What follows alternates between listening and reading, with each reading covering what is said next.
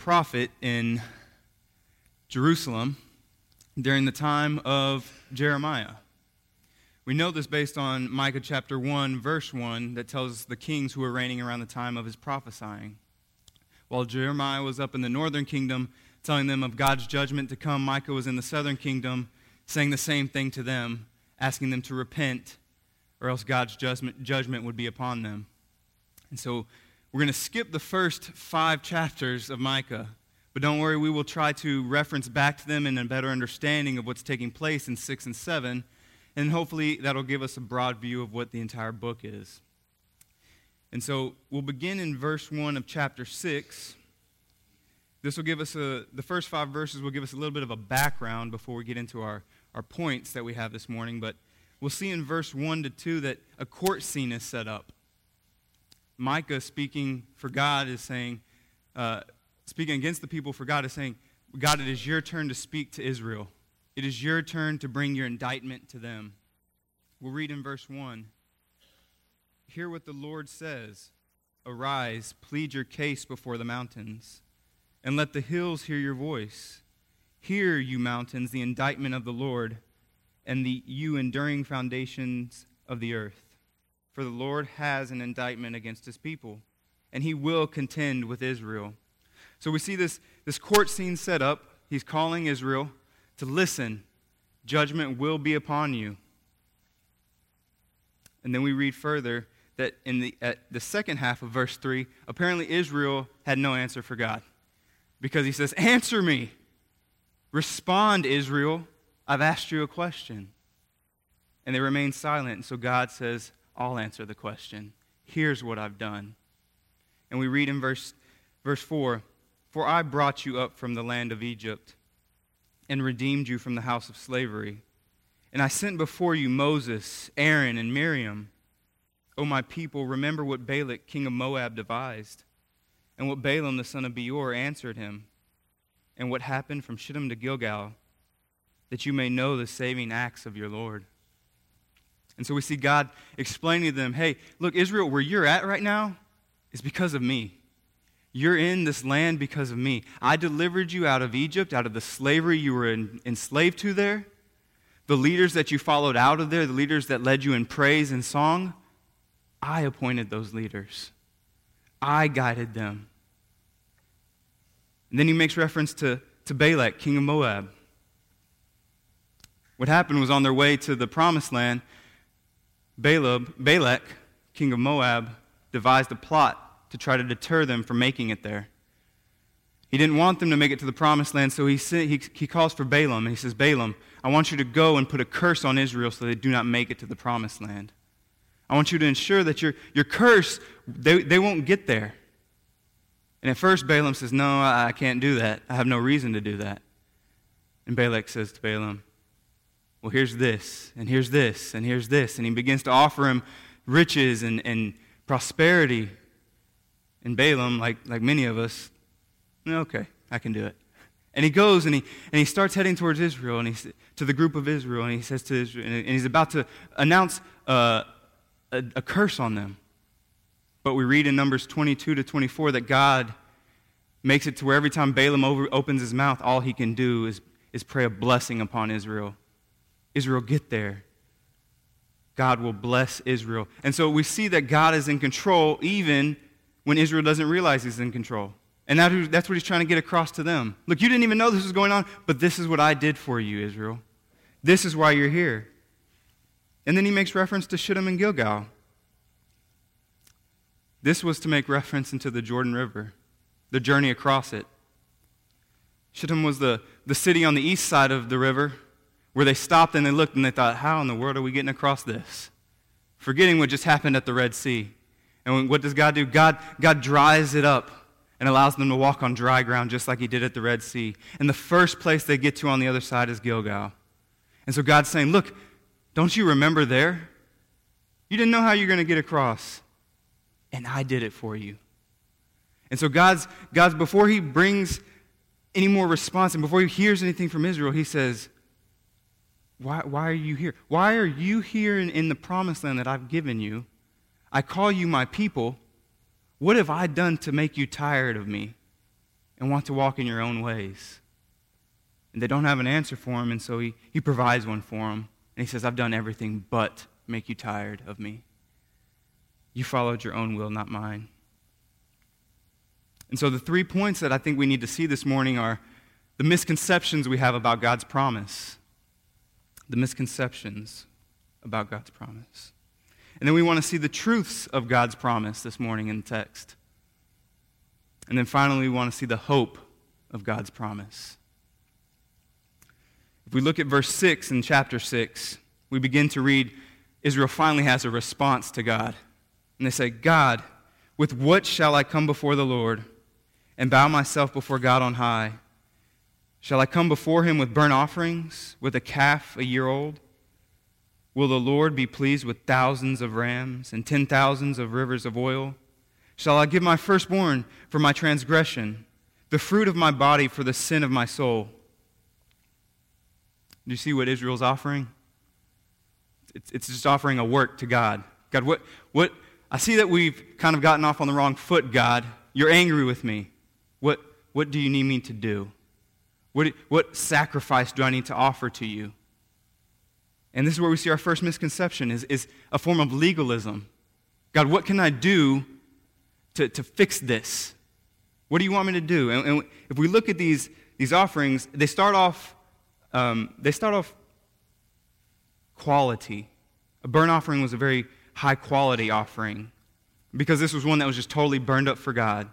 There was other offerings where you would burn some of it, where you would sacrifice some of it, but then you would give it to the rest to somebody else. You would partake of some of it. And so we see this is a high-quality offering they're offering. They're asking God if he wants. Do you want a burnt offering? Do you want a calf a year old? And then they just go into quantity. God, how much of this do you want? I can give you 1,000 rivers of oil. I can give you 1,000 rams. And they're saying, God, how much do you want, God?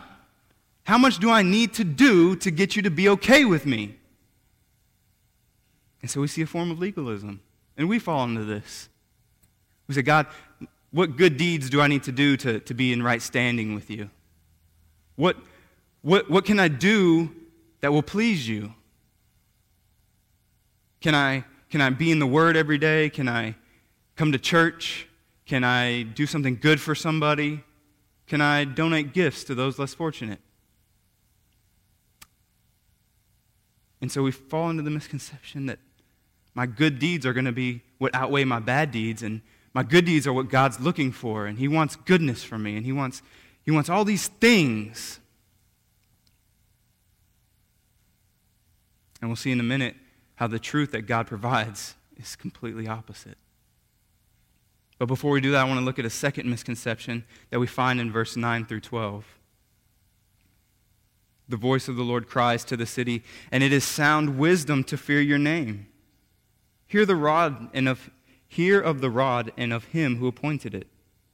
Can I forget any longer the treasures of the wickedness in the house of the wicked, and the scant measure that is accursed? Shall I acquit the man with wicked scales and with the bag of deceitful weights? Your rich men are full of violence. Your inhabitants speak lies, and their tongue is deceitful in their mouth. What we see here is actually just a summary of what we see in chapters 2 and 3. Chapters 2 and 3 describe what's going on in Israel, and we hear that justice is being handled wrongly. Even the priests and the prophets, they're saying, look, everybody, everything's great. Everything is fine as long as you provide me with some money, as long as you provide me with some food, as long as you provide me with some treasures. And in chapter 3, it's saying that if they're bringing these things, then we'll tell you everything's great. Everything's fine. We don't hear that nowadays, do we? Sadly, we do. We hear it all the time. Everything's great in this world. We just need you to mail us in this amount of money. We need you to mail in this. Pay for this, and God will bless you. And we get fed a false prosperity gospel that everything will be fine. But what we see in 6 through 12 is Israel's second misconception about God's promise. You see that he's talking to his people, and so they say, we're his people. God calls us his own. We are in the land he promised us. We're set. This is what God offered us. He gave it to us. We're set. And we see God asking, can I forget the wickedness you're doing? Shall I just acquit the man who's doing these things? And we're going to see in a minute that he won't, and he can't. But you see, Israel became complacent where they were. We're God's people. We're in his land. We're good. And we know this because of the way they react when he asked the question initially. God, what can we give you to make things right? They become complacent, and all salvation for them is just making sure that they offer God enough sacrificially to where he just won't get mad anymore. God, you're overreacting. You're overreacting, God. Just tell me what I need to give you. Just tell me. And the danger of this complacency that we see is it leads to a form of liberalism. It becomes, there's no way God's going to be able to judge me. He's forgiven me. He's not going to hold me accountable to these things. He's already offered me forgiveness. And the even bigger danger is that we hear pastors nowadays telling people this. No one's going to be judged. Everyone's going to get the blessing. It doesn't matter. God's a loving God. God of the Old Testament is not God of the New Testament. The God of the Old Testament, he's the God that will judge you. But something happened in between, and God now just loves. That's all he cares, is just love. And so we see this misconception leading to some dangers, where we become complacent and we think, God, you've got me where I need to be. I'm in your will. I'm good to go. We say things like, I prayed my prayer long ago, and I walked that aisle, and I signed that card, and I was a Christian. My Christianity was affirmed that day. And maybe for the first month or so, you were the best Christian on the planet. You did all the good things you thought you were supposed to do. But now, the life doesn't display what God wants. We think that what we did was enough. That we've kind of trapped God into forgiving us. God, you have to give me these blessings. I've done these things. You have to provide me with salvation. And so, what these misconceptions have done for us is they've allowed us to create our own God. This is the God I want. I want the God who's going to give me the blessings but won't hold me accountable for my sin. I want the God that I can manipulate.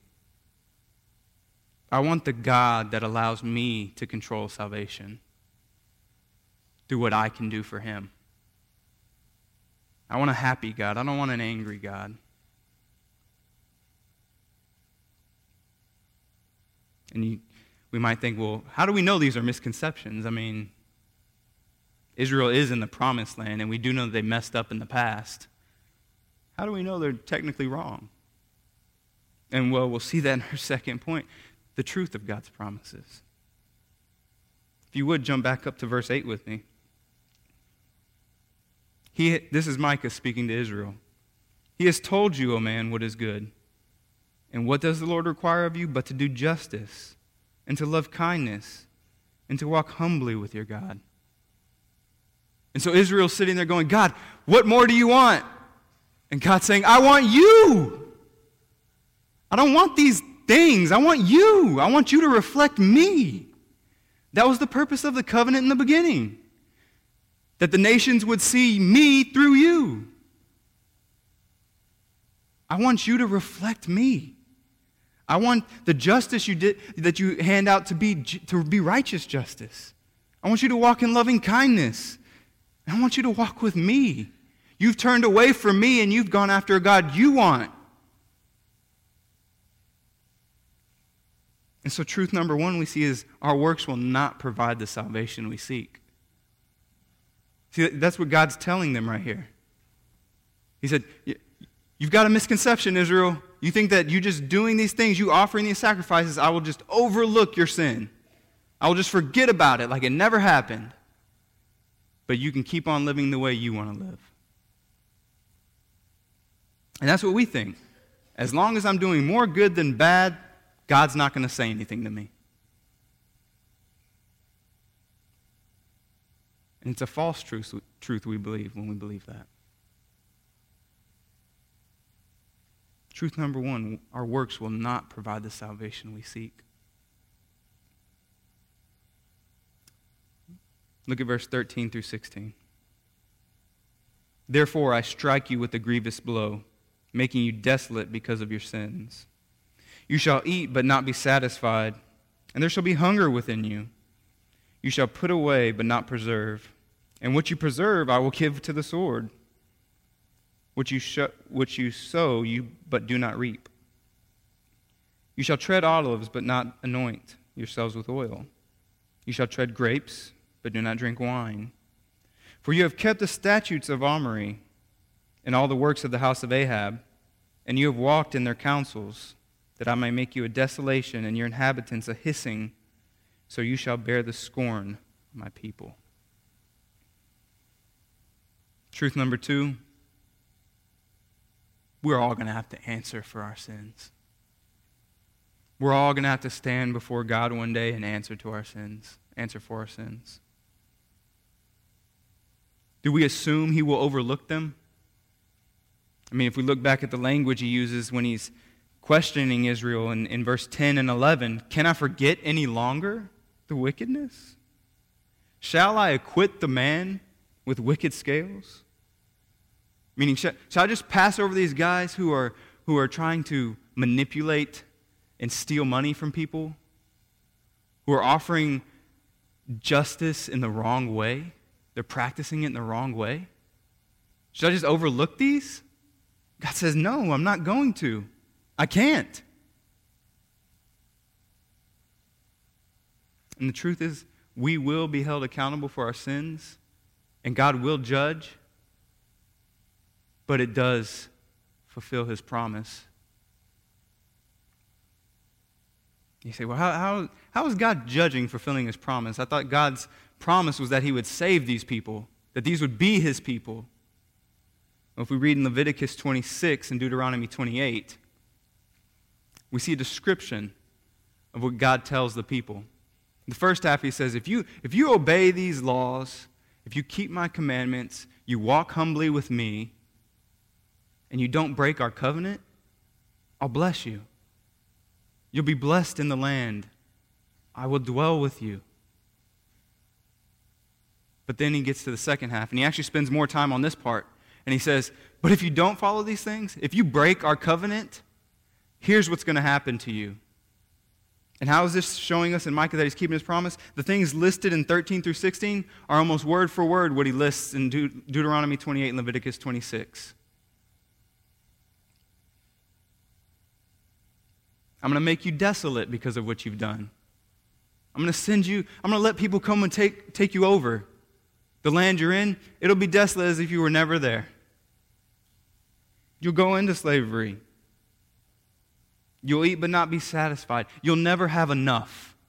You'll always be longing for something more. You'll sow but you won't reap. I control the weather is what God's saying. You can sow as much as you want, but I'm in control. And you won't reap what you sow. All the hard work you put in, it'll be nothing. It'll be for nothing. You'll try and preserve and store up as much as you can just to have security. Store up as much as you want, but I'm going to let somebody come in and take it all from you. So again, all your hard work you're putting in, you're relying on yourself. You've turned away from me. I'm going to let somebody else come and take it. And you see, he says, you've kept the statutes of Omri and the works of the house of Ahab. These two kings were two kings who led Israel away from God. They went to worship other gods, other pagan idols. He says, if that's what you want, okay. You've broken our covenant. Judgment will be on you.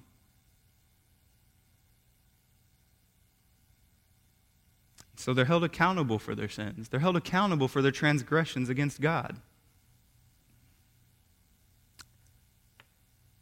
Same for us. And you say, that's great, but how is this practically helping me? Why do you think we practice church membership here? Why do you think we enforce it? Why do you think we encourage it? Why do you think we encourage one-on-one discipleship? Why do you think we practice church discipline? It's to hold each other accountable. To say, look, what you're doing, you're claiming one thing, but your life is claiming a totally different thing. And so with church, when we dedicate ourselves to church membership, we are saying that we're going to commit to helping each other, encouraging each other, holding each other accountable for the way we live our lives. And then one-on-one discipleship. I'm going to meet one-on-one with you, and we're going to discuss where you're struggling. You're going to tell me where you're struggling. I'm going to show you where you think you're not struggling, and we're going to help each other. We're going to encourage each other. We're going to make sure that we're living the way that God wants us to live, and we're not depending on some good works to get us through. And church discipline. It's not to say, hey, we don't like you anymore, get out. We practice church discipline because we say, look, we've come to you, we've told you what you're doing is wrong. We've told you according to Scripture what you're doing is going against God. And we're not saying we don't love you, but we can't let you remain a part of us thinking that what you're doing is okay and that we are accepting of it. And so we hold each other accountable because we know in the end we're all going to be held accountable, just as Israel is being held accountable now. Look at what Micah says in verse 1 of chapter 7. Woe is me, for I have become as when the summer fruit has been gathered, and when the grapes have been gleaned. There is no cluster to eat, no first ripe fig that my soul desires. We read that and we think, he must be hungry. Because he's talking about fruit. In the midst of all this, he begins to talk about food. Why is his cry, woe to me? Woe is me. Why is this his cry? You say, well, because look at the judgment God's bringing. Which is true. God is about to bring some judgment on Jerusalem for what they're doing. But he's not saying, woe is me because of that. He's saying, woe is me because he's remembering chapter 5 and the vision that he sees, the promise that God gives. If you turn to chapter 5, you'll see in verse 1, we'll read the first few verses. Now muster your troops, O daughter of troops. Siege is laid against us. With a rod they strike the judge of Israel on the cheek. But you, O Bethlehem Ephratah, who are too little to be among the clans of Judah, from you shall come forth for me one who was to be ruler in Israel, whose coming forth is from the ancient days. Therefore he shall give them up until the time when she who is in labor has given birth. Then the rest of his brothers shall return to the people of Israel. And he shall stand and shepherd his flock in the strength of the Lord, in the majesty in the name of the Lord his God. And they shall dwell secure, for now he shall be great to the ends of the earth, and he shall be their peace. So why is Micah saying, woe is me, after remembering that promise? It's because of what he says in 2-6. The godly has perished from the earth, and there is no one upright among mankind. They all lie in wait for blood, and each hunt the other with a net. Their hands are on what is evil, to do it well. The prince and the judge ask for a bribe, and the great man utters the evil desire of his soul. Thus they weave it together. The best of them is like a briar, the most upright of them a thorn in a hedge. The day of your watchmen, of your punishment has come. Now their confusion is at hand. Put no trust in a neighbor. Have no confidence in a friend. Guard the doors of your mouth from her who lies in your arms. For the son treats the father with contempt. The daughter rises against her mother. The daughter-in-law against her mother-in-law. The man's enemies are the men of his own house. He's saying, woe is me, because God, you've promised us a deliverer. You've promised us a deliverer to deliver us from this judgment. And I'm looking around and I don't see anyone capable of doing that. There's not one person who even comes close to being what you've promised. Woe is me. Woe is me. See, Micah hears the judgment from God, and he knows God's not lying. He knows God's remaining faithful to his promise, and he will continue to remain faithful to his promise. But he just doesn't see the deliverance yet. I don't see how you're going to get us out of this, God. I don't see how we get out of your judgment. So we see the problem. We're all going to be judged. It's inevitable. We're going to be held accountable for our sins. But there's nothing we can do to get past that judgment. There's nothing we can do to remedy the judgment God has on us and will have on us. You may be thinking, that's a really downer of a sermon, Marshall, especially leading into Christmas. Look at verse 7, though. This is a really important verse in this passage. Micah says, "But as for me, I will look to the Lord. I will wait for the God of my salvation. My God will hear me." And so you see, in the beginning of chapter 6, verses 6 and 7, we see God saying, or we see the people saying, "What can I do to get that salvation, God? What do you want me to give you? What can I do? How can I control salvation?" And Micah says here, salvation belongs to God. Salvation comes from God. I can't do anything to get it, but I know God's going to provide it. And so our third truth is actually our third point for this morning, the hope of God's promise.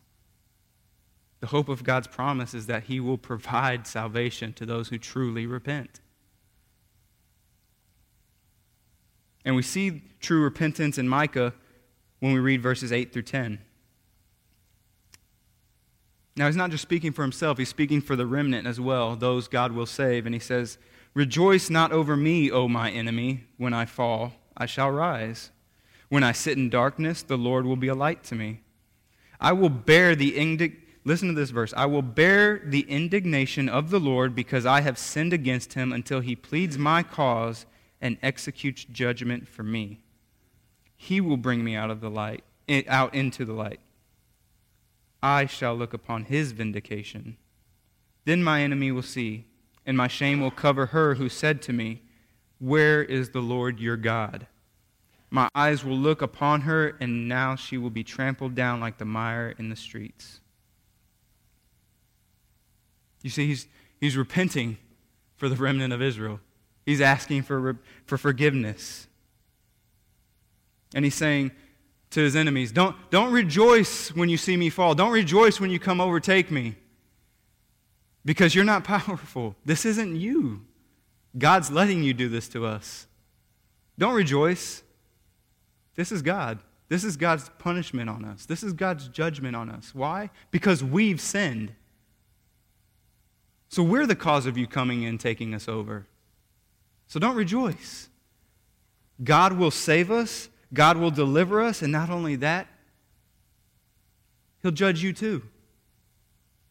He will judge you too. And so we see Micah's hope is in the salvation from God. But how do we know that Micah can trust in this? What does Micah have that he's clinging on to that God's going to do this? I mean, he knows God's fulfilling his promise in the judgment, but how does he know God's fulfilling his promise to save them? If we look at Deuteronomy 30, you don't have to turn there, I'll read it really quickly. Deuteronomy 30, the first 7 verses we read. And when all these, this is God speaking about the covenant. This is right after the curses. Here's what's going to happen if you break this covenant. He then says to the people, "And when all these things come upon you, the blessings and the curses, which I have set before you, and you call them to mind among all the nations where the Lord your God has driven you, and return to the Lord your God, you and your children, and obey his voice in all that I command you today, with all your heart and with all your soul, then the Lord your God will restore your fortunes and have compassion on you. And he will gather you again from all the peoples where the Lord your God has scattered you. If your outcasts are in the uttermost parts of the heaven, from there the Lord your God will gather you, and from there he will take you. And the Lord your God will bring you into a land that your fathers possessed, that you may possess it. And he will make you more prosperous and numerous than your fathers. And the Lord your God will circumcise your heart and the heart of your offspring, so that you will love the Lord your God with all your heart and with all your soul, that you may live. And the Lord your God will put all these curses on your foes and enemies who persecuted you. Micah's holding on to that promise.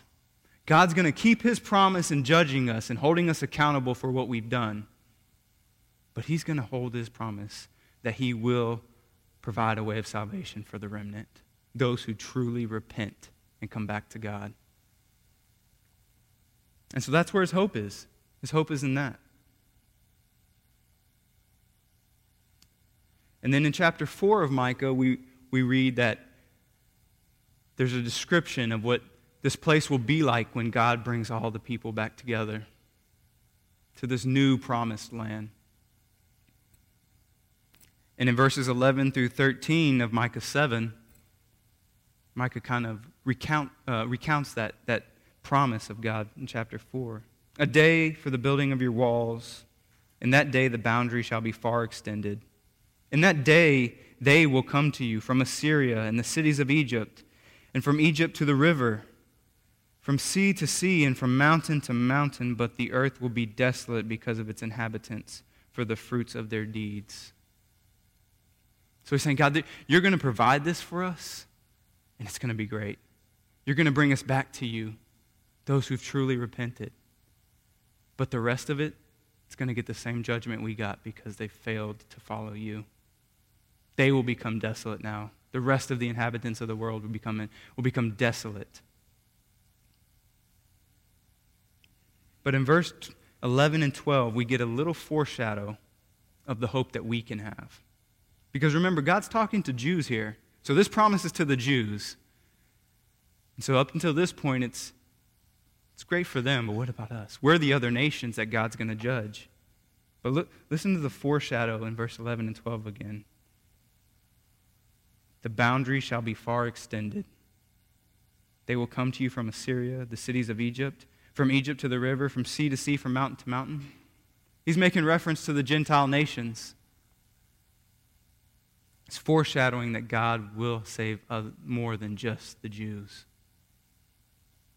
And this is the beginning of the gospel for us.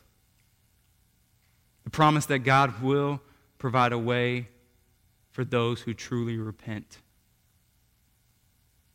In Revelation 7, we read in verse 9 and 10, After this I looked, and behold, a great multitude that no one could number, from every nation, from all tribes and peoples and languages, standing before the throne and before the Lamb, clothed in white cloth, with palm branches in their hands, and crying out with a loud voice, Salvation belongs to our God who sits on the throne and to the Lamb.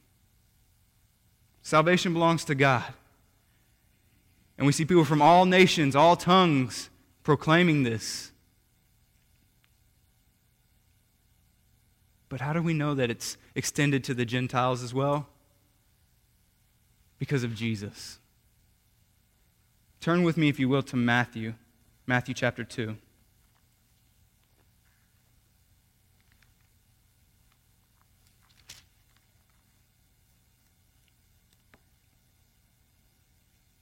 Remember, Micah's hoping in that deliverer that was mentioned in chapter 5. That's where he's trusting God to provide the salvation for the remnant through that deliverer that he was promised in chapter 5. And so remember that as we read Matthew 2, the first 6 verses. Now after Jesus was born in Bethlehem of Judea in the days of Herod the king, behold, wise men from the east came to Jerusalem, saying, Where is he who has been born King of the Jews? For we saw his star when it rose, and have come to worship him. When Herod the king heard this, he was troubled, and all Jerusalem with him. And assembling all the chief priests and scribes of all the people, he inquired of them where the Christ was to be born. They told him, in Bethlehem of Judea. For so it is written by the prophet Micah, and you, O Bethlehem, in the land of Judah, are by no means least among the rulers of Judah. For from you shall come a ruler who is a shepherd of my people. So we see Jesus Christ is the fulfillment of the promise given in Micah 5, the one who will deliver the remnant, who will provide the deliverance for those who truly repent. So this is the gospel. This is why we can't separate Christmas and Easter. We like to think of them as two separate holidays. We never think about one when we think about the other. And that's wrong, because at the Christ's birth, when we look at Christmas, we should look at it and think, this is God fulfilling his promise to bring about the deliverer.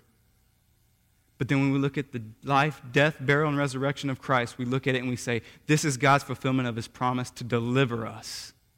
The deliverer did what God said he was going to do. And not only is it for the Jews, it's for everyone. It's for Jews and Gentiles, those who God calls to truly repentance. They are offered this.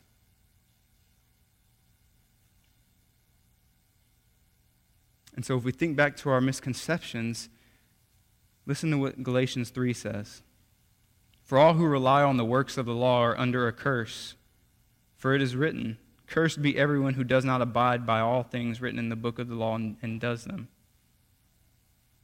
Now it is evident that no one is justified before God by the law, for the righteous shall live by faith.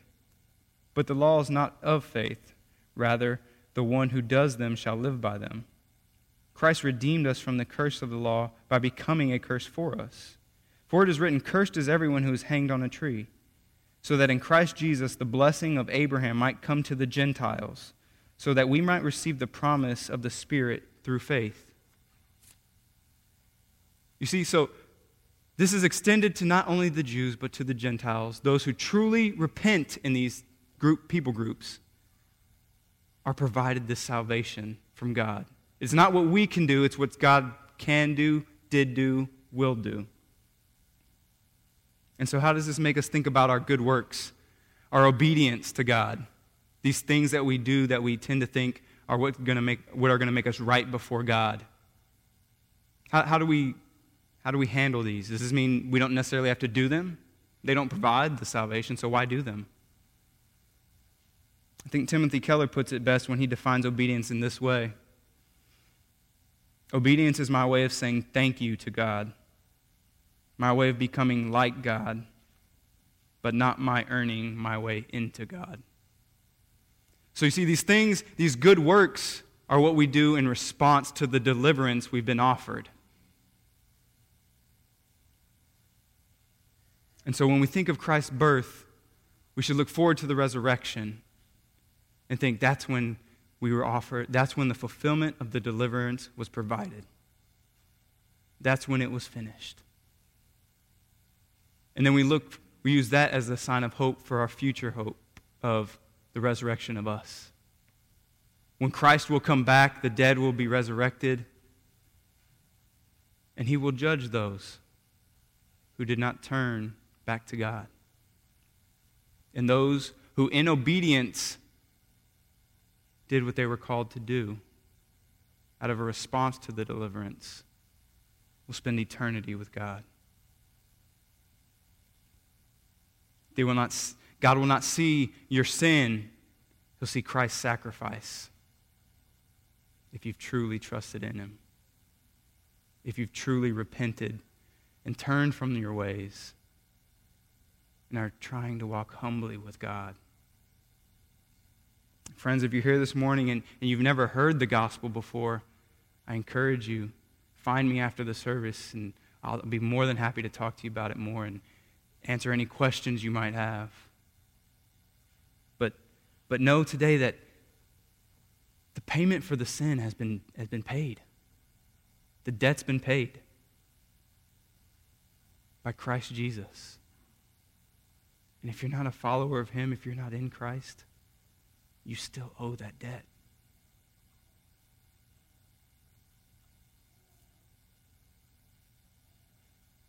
Before we close, let's look at what Micah does in chapter 7, verse 14. Shepherd your people with your staff, the flock of your inheritance who dwell alone in the forest, in the midst of the garden land. Let them graze in Bashan and Gilead, as in the days of old, as when the days when you came out of the land of Egypt. I will show them marvelous things. The nations shall see and be ashamed of all their might, and they shall lay their hands on their mouths, their ears shall be deaf. They shall lick the dust like a serpent, like the crawling things of the earth. They shall come trembling out of their strongholds. They shall turn in dread to the Lord our God, and they shall be in fear of you. Micah doesn't see the remnant, or doesn't see the deliverer. He can't see him, but he knows he's going to be there one day. He knows God will provide him. And so what does Micah do? He prays to God for the remnant. He prays, God, shepherd them. Protect them. Let them graze in Bashan and Gilead. These are two places where symbolizing peace with God, where they were in the beginning of the land when they were at peace. He said, bring them back to that. This is showing us the importance of prayer, not for ourselves, though. How we do corporate prayer, how we view the pastoral prayer. In those, we pray for other believers. In those, we pray for the future of the church. And not necessarily just Park Hills Baptist Church, but we're praying for the church as a whole. We're praying for missionaries in other countries. We're praying for other churches in Austin. God, be with them. Protect them. Guide them. Are we doing that? Can you say you're doing that? Are you praying for the future of the church? Or are we so focused on us right now that as long as it's okay right now, when I'm dead and gone, it's up to them to make it right? Are we praying for the future of the church? Are we praying for God's guidance for the future of the church?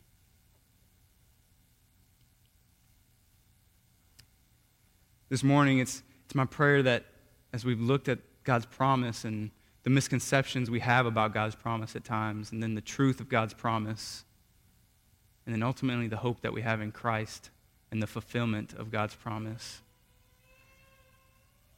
that we'll walk away with a better understanding of what it is, with an idea of how to fix our misconceptions, a desire to fix our misconceptions, and to trust in the hope through Christ of salvation. That one day we can look to God, look at our situation, and no matter how bad it is or how good it is or where we're at, we can look at our situation knowing God has delivered us to this situation, that God has provided an ultimate deliverance from sin through Christ. And we can praise God with the words that Micah uses to close his book, verses 18 through 20. Who is a God like you, pardoning iniquity and passing over transgression for the remnant of his inheritance? He does not retain his anger forever because he delights in steadfast love. He will again have compassion on us. He will tread our iniquities underfoot. You will cast our sins into the depths of the sea. You will show faithfulness to Jacob and a steadfast love to Abraham, as you have sworn to our fathers from the days of old. Let this be our praise to God this morning, knowing that he has provided us salvation through Christ for those of us who have truly repented and trusted in Christ. Let's pray.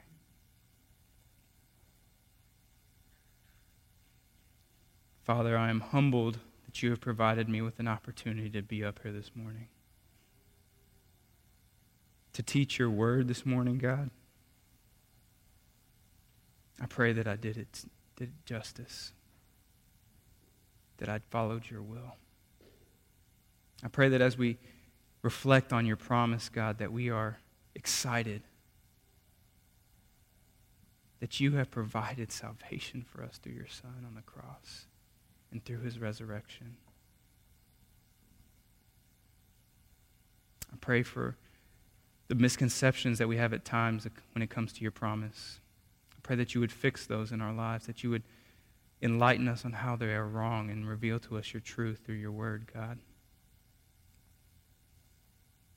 And again, we do praise you for who you are and what you've done in our lives and how salvation belongs to you. And we can say, who is a God like you? Pardoning our iniquity and passing over our transgression. In Christ's name, amen.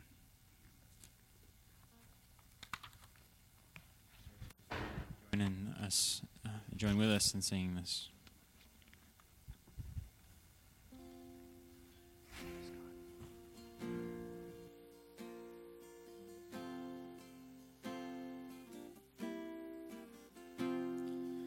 Come, the long-expected Jesus, born to set thy people free. From our fears and sins release us, let us find our rest in thee. Israel's strength and consolation, hope of all the